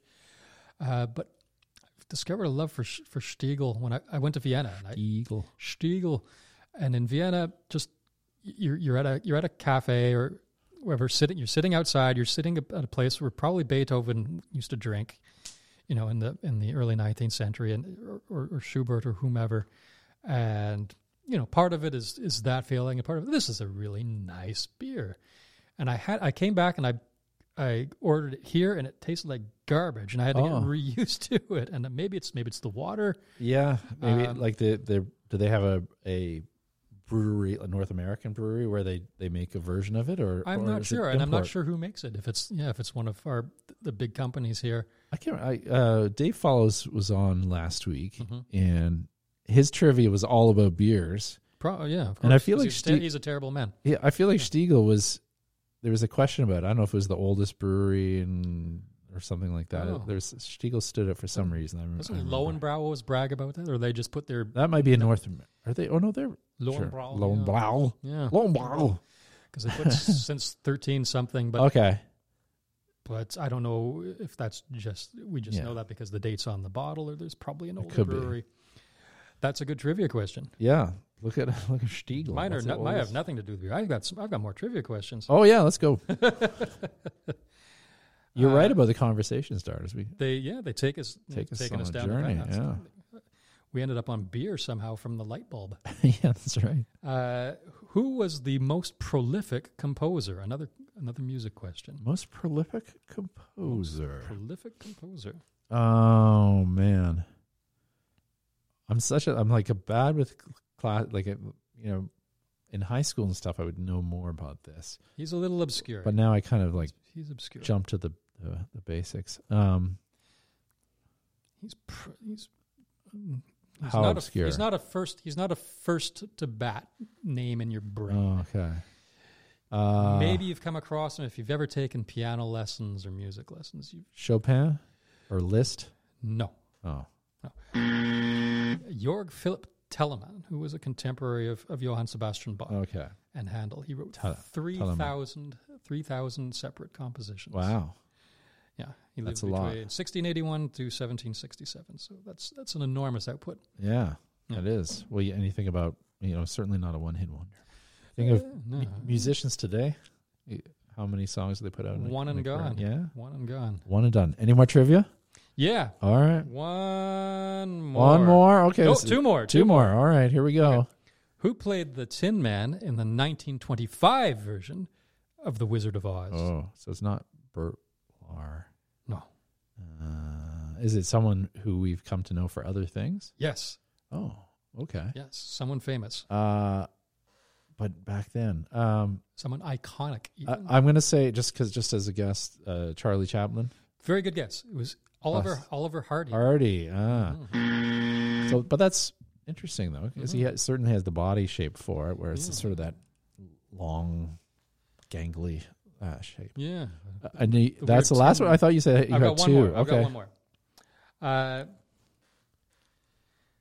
How did Alfalfa of the Little Rascals die? In the series, how do they kill them off? How did the person, the eventual man, Yeah, I know. who played Alfalfa, Carl Switzer, was his name. How did he die? Yes. Well, the first thing that jumped in my mind is the most depressing, like a shotgun to the mouth, self-inflicted shotgun wound to the back of the throat. Oh, so close. Hung himself? It was a suicide. It was not a suicide. Okay. But you're right about gun. He was Oh, shot. He was shot. shot to death in a disagreement over $50. But in the 50s, that would have been That's a large around $400 or $500. Yeah. Today. Well, that's crazy. He had. Let me see if I can remember the story. He'd become a dog trainer in later years. So Carl Switzer was a dog trainer. He only lived to be 31, Yeah. and he'd agreed to train this man's dog. And then he took the dog into the woods, and the dog ran off after a bear, so he lost the dog. Oh, no. He put up a lost dog notice, and eventually it was brought back, and he paid a reward of $50 to the person. He gave him $35 and bought him $15 worth of drinks, which is probably a lot of booze back then. Yeah. But then thought that, the owner owes not me my this fault. money. Yeah. Yeah, the owner owes me this money for his dog running off. Yeah. So he went demanding this money and kind of violently, and apparently, as the story goes, was the other person said he was banging on the door Oh. and physically threatened him with a knife or some sort of like snow globe or something, Yeah. and cut his face. And then so the Oh, my person God. who Alfalfa injured went up and got his .38 and came back down and shot him. So this is like a very violent ending to Yeah. Alfalfa. Seemed like in the R gang, he was the most kind of like, hey guys. Yeah. He was the nicest guy, He's a lovable guy. lovable. That should have happened like Butch or Warren. Yeah, or it may when you mentioned the Alfalfa, it's like maybe the dog, like it wasn't a pit bull. It was. They have a bad reputation, though not. They shouldn't. It's not the dogs. It's the owners that They are used to be responsible. called I think they used to be called something along the lines of the babysitter dog Oh, because they're so good with kids. well. They're so, and every time I run into one at the dog park, they're just so. The tails are wagging so much that their hips are shaking. Like they're just really like loving dogs, and Yeah, they are. Yeah. it's unfortunate that the dogs have attracted a certain type of person who gets them for reputation more so than good things, and Right. they end up getting treated Yep. terribly, and that's what happens. And, Yep. Well, yeah. it's It's what a lot the power of good intentions sometimes going bad. It's like, oh, we got this dog is bad. This dog is bad. This dog is bad because there's a few, and then it becomes that there's more because Yeah. bad people hear about bad dogs. And Bad people want to make more they bad breed dogs. bad dogs. Sounds like a business opportunity. Yeah. I don't want to. I was going to talk about this this whole hesitation to impeach Donald Trump. Are you into politics at all?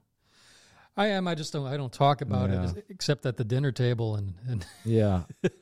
I'll only say this is that do you have a strong opinion? yeah, I get very frustrated with the Trump administration, and I don't understand like the reluctance to have impeachment hearings, not necessarily go right to impeachment, but I think if you start having the hearings and you stretch those out until the election without actually coming to a conclusion before the election is done, that gives you a chance to have a great season finale. Well, no, it allows the television audience because no one's reading the Mueller report and and all of the other things, and by going forward with an impeachment inquiry, it gives them more leeway to call witnesses who might otherwise claim some sort of privilege. It opens a lot of doors that way, and because most of the general populace in the U.S. gets their news not from reading but from the TV, having these witnesses on television on a daily and a weekly basis for months and months and months, I think might change popular opinion in terms of Donald Trump. And you saw that with when you look at the I don't think I was alive, but certainly I've seen the history of the Whitewater, and once they started these inquiries and these Watergate, or what did I say? Whitewater. That was the Watergate. the Clintons. Whitewater. Yeah. No, They Watergate. had their own can of worms.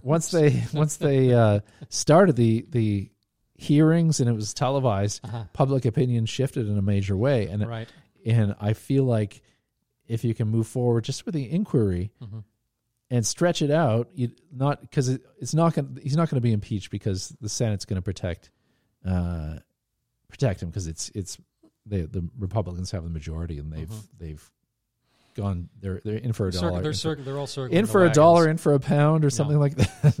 But I just feel like move ahead and start getting that stuff, getting the hearings going. You may change public opinion, which, as it leads up to the election, may help swing the voters, even though you don't necessarily come to an impeachment conclusion. Yeah, well, it's that group of undecideds. I mean, there's obviously there's true believers on either side, and they're never. It seems like nothing. Yeah, nothing can change their point of view. Well, and I think we say either side. That's sort of a bit of a misnomer because I'm talking about politics in general. In general, it's okay. My tribe or your tribe. It is very tribal. It's almost like a team thing where you see Republicans taking glee and like, oh, we got you, you libtard or snowflake. Yeah. It's without really thinking about, oh, this is a terrible thing that's happening. It's like as long as it makes them angry. It's team sports. Yeah, it's winning.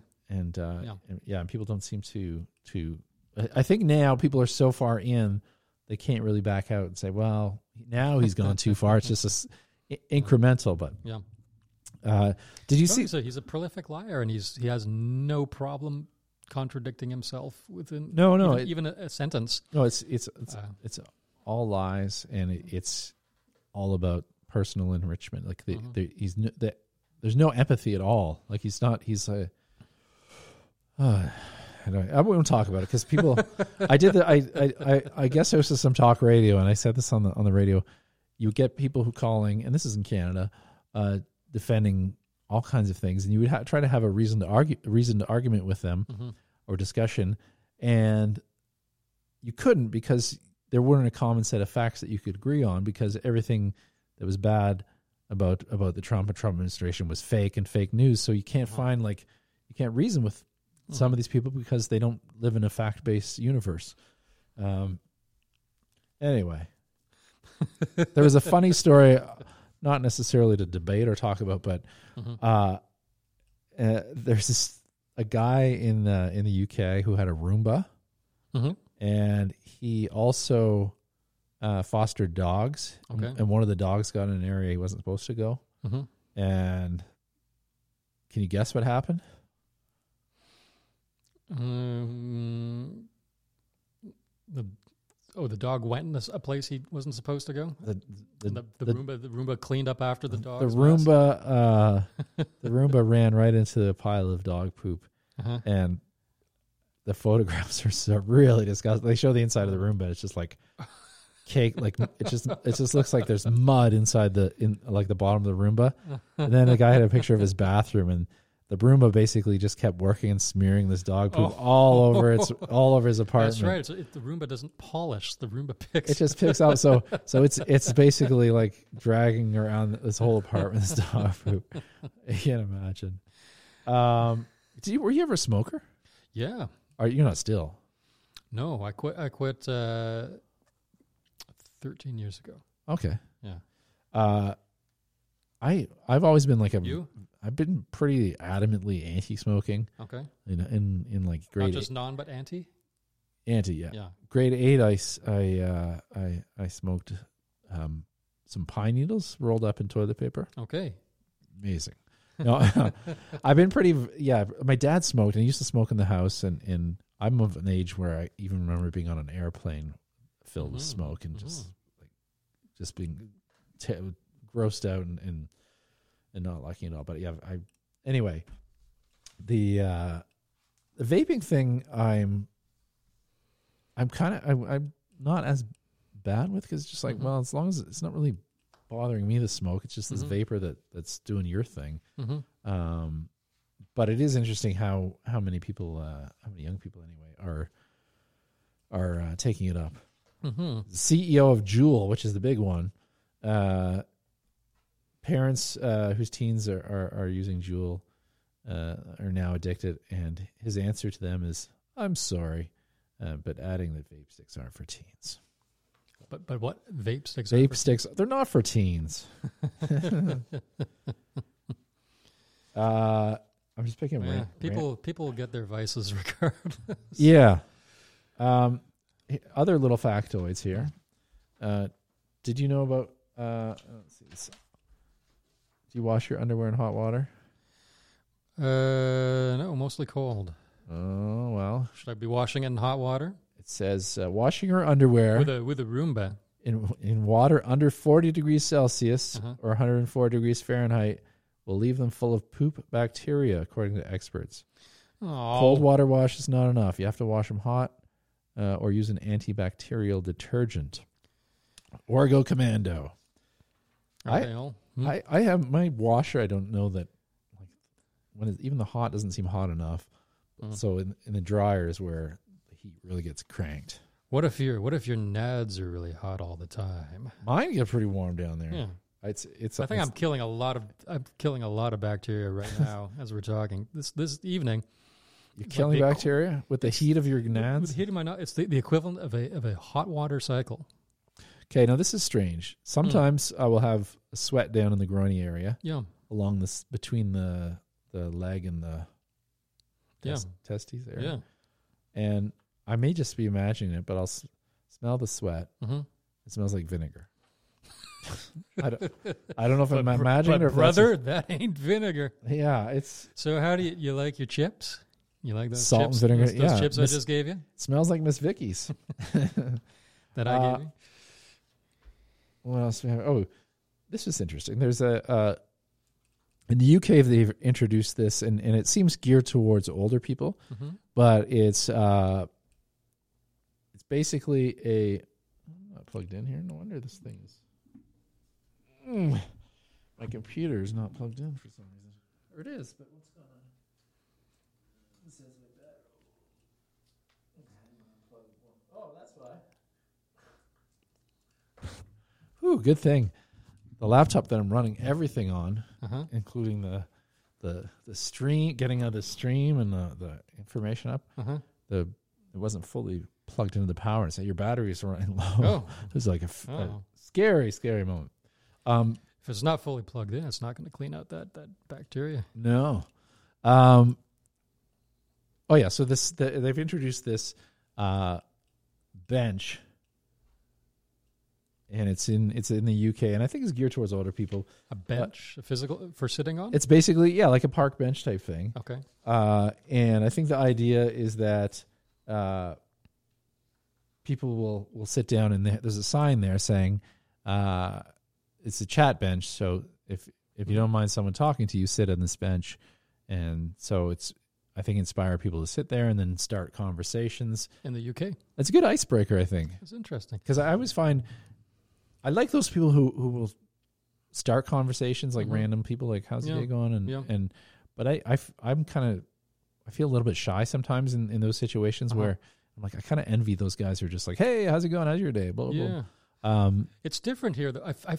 And this was an interesting thing. When I went to London, and I went by myself a little while back for some business, and I realized that it was part of a culture to go to a bar alone. If you're standing at the bar, it means that you're looking for conversation. Oh. And people will talk to you. It's just a thing. I talked to a ton of strangers, and people were open to being talked to. Oh. Yeah, just if you're standing at the bar and you came by yourself. It's not a thing that's here. It's kind of It is in weird the to go to a movies. bar by yourself. In the movies, it's a thing. Maybe it's just at tourist bars, but you see that all the time where someone pulls up a stool at a bar and there's a lovely lady, a couple stools down, and Sure. it's almost a cliche in movies and TV. And Of course. I always wonder if that happens in reality, because I don't frequent bars, but does that happen in reality? Well, that's more the pickup situation. But this was like just two guys, just chaps just talking. having a conversation. Yeah. And even that would be weird. Like if you went to a Canadian See how bar I use chaps? by your if you went by yourself, you'd be like, oh, this person's a little weird, a little sad and lonely. Well, yeah, drinking. Well, we always say, if you're drinking alone, you're an alcoholic. And yeah, it is. Yeah, you do tend to look at someone at a bar drinking alone. The stigma around someone eating alone is I think not as strong as it was. It still is a strange thing, and God knows I used to do that all the time. Yeah. At work, just the strange thing of going into a crowd by yourself to feel a little free of people. Yeah. And the day, creating an island within a crowd. God knows I used to do that a lot. There's a Steve Martin movie. I don't know if it's All of Me or there's one Steve Martin movie where he's talking to the sign. He arrives at the restaurant and he goes table for one, and then all the din of the restaurant stops, and like everyone just stops eating and just looks towards him, and a spotlight comes on and follows him to his table. And then he's like, okay, you can all go back to eating and everything. And then they all do their thing. And it used to be you would take like a newspaper or a book, but now I guess everyone has their phones. Everyone has their phones, yeah. And I sometimes force it because I love people watching. And sometimes I'll have that opportunity. I'll be at a window eating a meal on my own, and I'll find myself on my phone. I'm like, what are you doing? You enjoy just sort of seeing stuff go by and people, and you're just reading dumb stuff about politics. Get off your damn phone. You don't wear glasses. Do you wear contacts even, or you just? I do. Okay. Yeah. I wear glasses. We talked about this a little bit earlier. If you're still with us, if you're still tuned into we're about to come full circle. Radio program, this is where it's a callback. Yeah, everything's going to fall all into the threads. place. Yeah, it's like a herald for you improv listeners. I wear glasses, and I don't.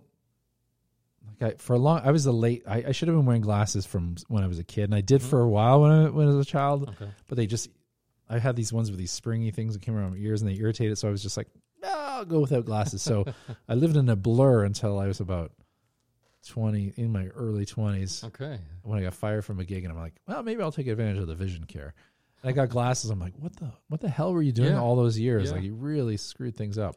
That's similar. And I got transitions, and they're great because I don't have to switch glasses, but there's some instances where it's not great because I used to make fun of I used to always look at people and be like, oh, look at this douchebag wearing glasses inside, like indoors at a store or a coffee shop. And now for the first 5 minutes I'm in any of those places, I'm that guy, because it takes a while for these things to they adjust to the light. And yeah, the darker. Oh, they adjust to the ultraviolet rays. So when you're inside, then they go away. But it takes a while. So I'm now that douchebag with the sunglasses indoors. I think we eventually become that. We're that douchebag to someone somewhere all the time. Oh, I'm sure. Yeah. I think I've also gotten, because sometimes I'm a little, not when I'm doing like performing or doing a radio show or that type of thing, but in general, I can be a little bit shy of people and things, and I think people sometimes think that's like oh, this guy's kind of a thinks he's better, or he's kind of a douchebag. And I think I've just been judged sort of that way a little bit because of that shyness. But I'm getting to a news story here. There's an etiquette expert. So I don't want to talk about that underwear. I'm still still grossed out. I gotta make a lot of changes. I'm gonna have to Lysol that chair when you're done.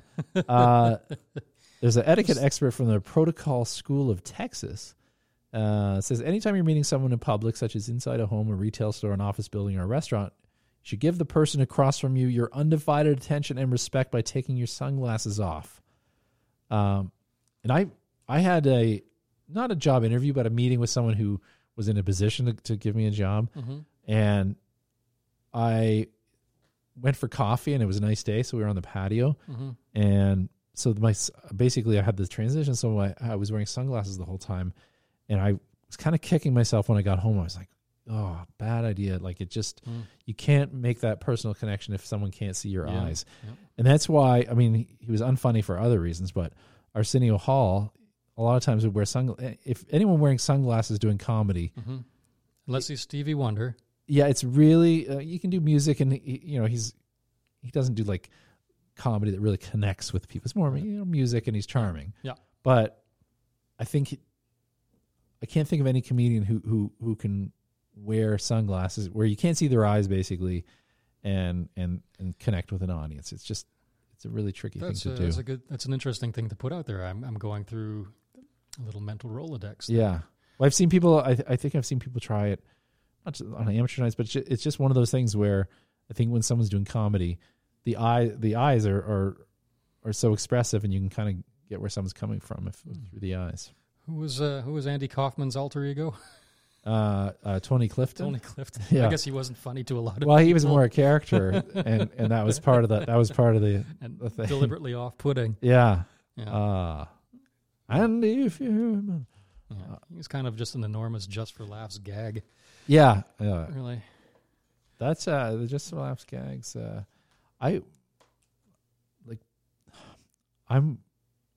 It's now become a little bit of a guilty pleasure. I kind of like prank shows, but everyone else is like, prank shows are terrible. But I'll sometimes watch it. I'm like, look at that. It seems more up your alley, though. I like prank. You do pranks. Well, phone calls and stuff like that, and I like hijinks. But the one thing I noticed is like it makes you hyper aware of how many beautiful people are in Montreal.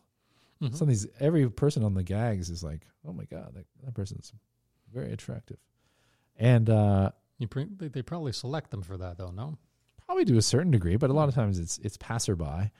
But you can certainly tell it's shot in Montreal just by the vibe of the people, and it's interesting. But I don't know where we're going on this tangent with it. I'm going to say Montreal, it'd be like this. Now the one that I like, and then some people say is cruel, was the TV show Scare Tactics, where they scare people. But in retrospect, I think, if you're terrifying someone as a gag, maybe not so cool. Yeah. But the great Lauren Ash was on it. Yes, she was. So that's a positive thing. And it's a bunch of people we know. Oh, because it was shot in and around Toronto. So I'm not particularly a fan of shows like that. Yeah. I don't know. I don't have a mean bone in my body. You're just the sweetest kid. I'm just lovable old Matt Reed. Lovable Matt Reed. Everybody knows me. So I'm not like that David Follows. Let's get your. He's a monster. Let's give David Follows number out. And we'll dox Dave Follows. Yeah. Where does he live? What's your Twitter handle, your Instagram, all that? I'm junk? rarely on Twitter, but so often. But Matthew C. Reed, which is also my Instagram. You can look at photos of my dog or some places I've been to. MatthewCReed.com, where you can see all kinds of professional all stuff. All sorts of stuff. I'm also Matthew C. Reed on Facebook from my page. I update those things. Yeah, mostly on my webpage these days, and I'll take when I'm traveling, I take a lot of photos. Cool. Yeah, well, that's and I'm on Spotify. Look for me on Spotify. Oh, Spotify. And you can hear all my music. I got a lot of music. And people look under Matthew Reed. Matthew Reed. Yeah. REID. Yeah. Or any of your favorite streaming platforms, I'm on there if you want to hear everything. When my stuff's Are you on Spotify? I am on Spotify. And can someone download an actual album? As long as iTunes does that, I don't know if didn't they end downloading recently, or they're about to. I hope not. They're moving to streaming. I know the downloading is probably not going to be a thing. Well, they keep sending like notices like go streaming. But I still like to buy a little individual thing. I don't know. I'm old school. I like going to the record store. You like to have them in the physical virtual place. I do. Well, thanks for coming out. Thanks for having me, Josh. It's been great chatting with you for a while. The time just flew by. JoshHolidayLive.com. Go visit it. Turn on the lights, open the shades. The show's over, but the conversation continues. On Twitter at Josh Holiday. On the web at JoshHolidayLive.com. And hear missed episodes on your favorite podcatcher. Talk that rocks. Josh Holiday Live. With the Lucky Land Slots, you can get lucky just about anywhere. This is your captain speaking. We've got clear runway and the weather's fine, but we're just going to circle up here a while and get lucky. No, nothing like that. It's just these cash prizes add up quick. So I suggest you sit back, keep your tray table upright, and start getting lucky. Play for free at LuckyLandSlots.com. Are you feeling lucky? No purchase necessary. Void where prohibited by law. 18+ terms and conditions apply. See website for details.